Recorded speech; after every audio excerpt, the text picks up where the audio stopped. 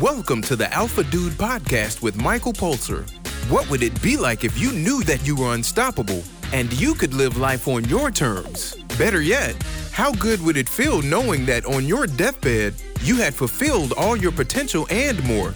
Life on Earth has a beginning and an end. It's what you do in the middle that counts. Let's look at how to make that part even better.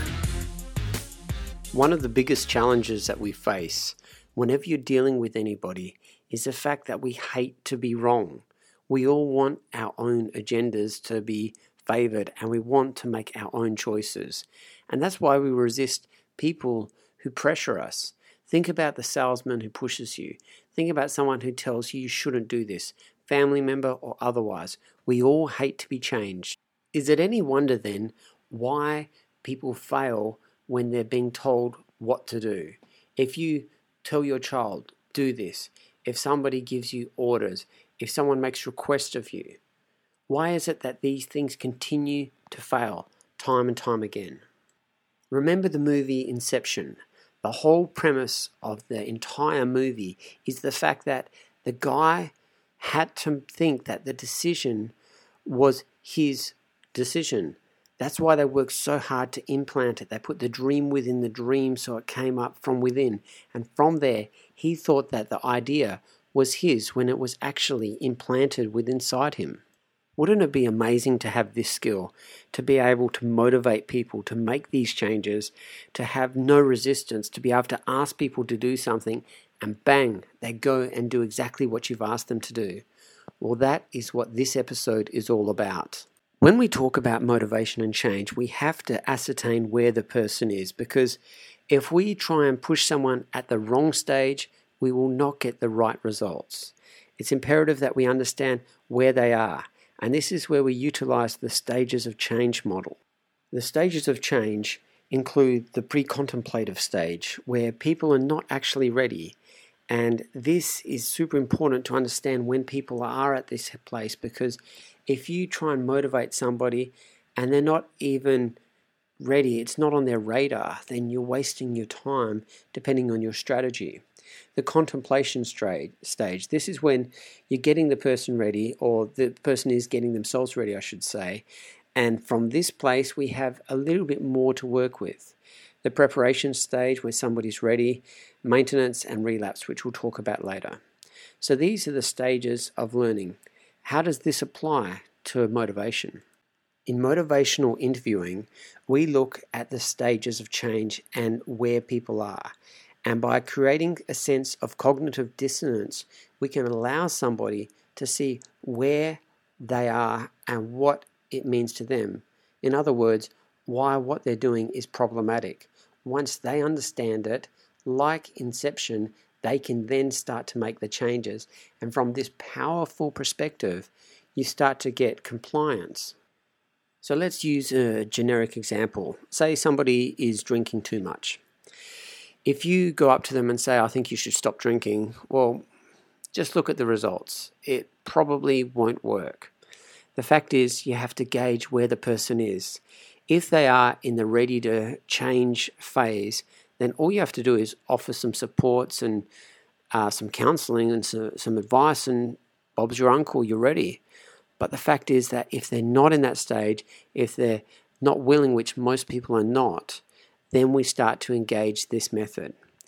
The first step is just being non-judgmental and not being agenda-driven.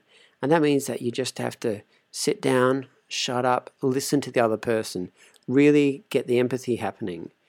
Following this, you start listening, and when you talk, which should be about 50% talking, 50% listening ratio, you ask open-ended questions. And when you do that, you can't be judgmental. You don't say things like, why do you think you should stop drinking? Maybe that might be useful, but a better way to talk about it would be, I understand that you have some concerns about your alcohol consumptions. Can you tell me about them? Then we use positive reinforcements, perhaps in the way of affirmations.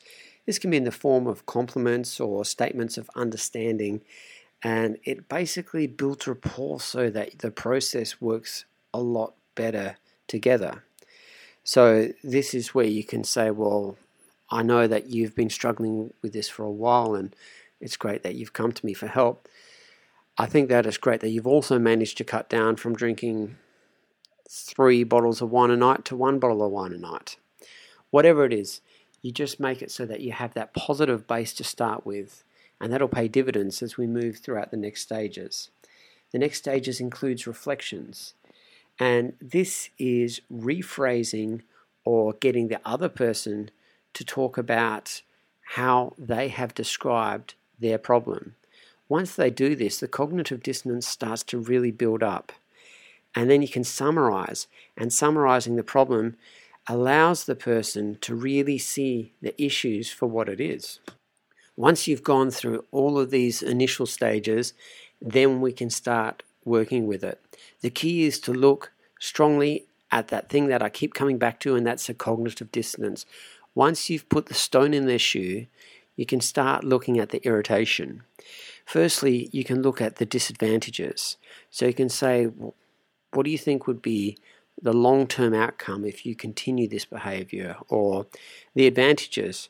Imagine if you stopped, what would that look like to you?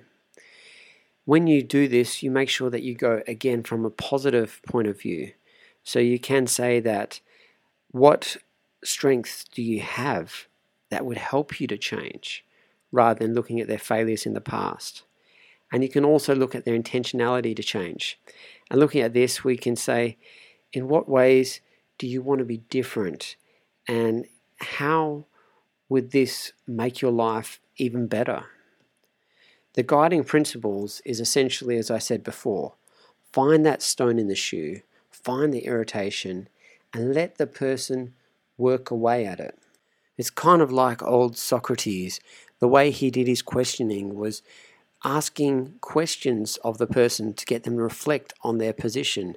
Only from this position where they reflect on their thoughts and opinions and they have to defend them, can they start to bring out reasonable arguments. And this is probably the best way in which people change their mind in both a debate setting but also in a personal change setting.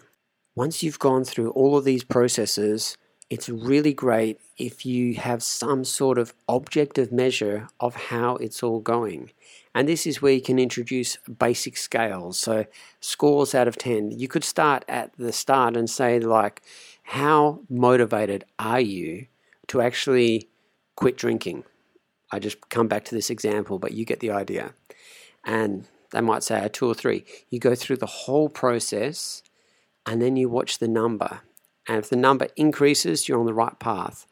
Generally, once it starts to double, then you know that you've made cement-based changes. Because most people start off and they say, 1, 2, or 3. But once they start to double, and particularly go over 5, they start to reach tipping point where they move from that pre-contemplative stage to actually contemplation. And once they move into readiness, then you're really, really ready to make some real progress. This varies a little bit from the pop psychology way about persuasion. Now, if you've heard this podcast for a while, you know that I have immense admiration for Robert Cialdini and his principles of persuasion. But simply by invoking the laws of scarcity or the shows of authority or these other things, people walk away, and in the short term you can absolutely convince people to do things, but in the long term it doesn't seem to create the long-term change that we look for. As I said, it always comes down to our human nature. We have to be right. We have to make the decision, and we hate to be told what to do. So in summary, remember the principle-based approach for motivation. Firstly, expressing empathy, listening to the person, keep it at a 50-50 ratio between listening and speaking. Once you've really gained that rapport, you can move on to the next phase, and that's developing discrepancies, creating the cognitive dissonance between what the person actually wants, their goals or values, and their current behavior. Always remember to avoid argument and direct confrontation about any of these things. make the other person see from their perspective the advantages and disadvantages, the long and short-term changes, what it means to the person. And from there, they will discover from within what needs to change. Next, you adjust to the resistance rather than opposing it directly. So as they talk about things, you don't say, yeah, you really need to change. You just let them talk about what needs to change. And as they come up with different things, you start to explore what they're talking about more and more. And finally, and this is something I haven't mentioned yet, is that at the conclusion, you look at supporting self-efficiency and making sure that everything's positive. So if you're using this sort of technique on yourself, this means that at the end of the process, you walk away, you're motivated, you've got an idea that change is really possible, and you take that in moving ahead. Or better yet, if you're working with somebody, you tell them not only that they can change, you show them examples of other people who have changed, you make it so that it's done through the things that they've described, because they're actually teaching you and themselves how they need to change. And they walk away with this degree of optimism that things will be okay. Now, from this perspective, it has large evidence-based research that is massively effective for changing a whole host of things. So if you're a coach and you're listening to this show, try and incorporate it into your practice. If you're a parent, try and incorporate it into your parenting. And if you're just listening for self-improvement, think about the principles that I've talked about. Think about something that you really want to change deep down. Could be weight loss, could be career, could be sports, could be whatever it is. Choose something. Find that cognitive dissonance. Work it out through questionings.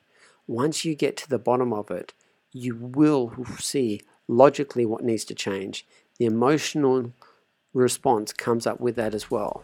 And then everything else will follow. Hope you enjoyed the podcast. If so, rate it from the place you downloaded it. For any questions, send an email to michaelpulser@gmail.com.